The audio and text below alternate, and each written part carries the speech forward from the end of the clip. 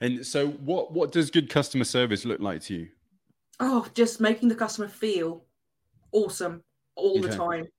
It's not about just sending an email reply, oh, we're going to come clean. It's literally making that person feel like that they're just one, not just a number on a spreadsheet, Yeah. making every single customer feel like they're the most important customer, really like bragging about them, really going out of your way in a certain way. So say, for instance, in the first 2 cleans, I trained my girls to leave like a shower, Mr. Muscle's shower shine, with a sticky note on in the shower, and with a sticky note with a smiley face saying, please use me every day in the shower, and with a smiley face on it. And it's completely literally so out of the cuff.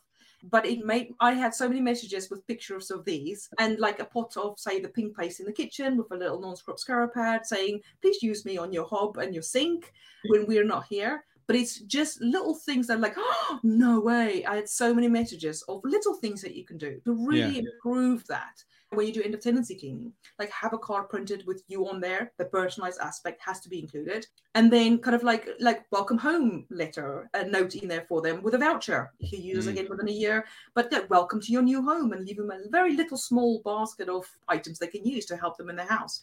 But it's Yeah. that personalized aspect very much. I'm very hot on that. So going a little bit of the extra mile.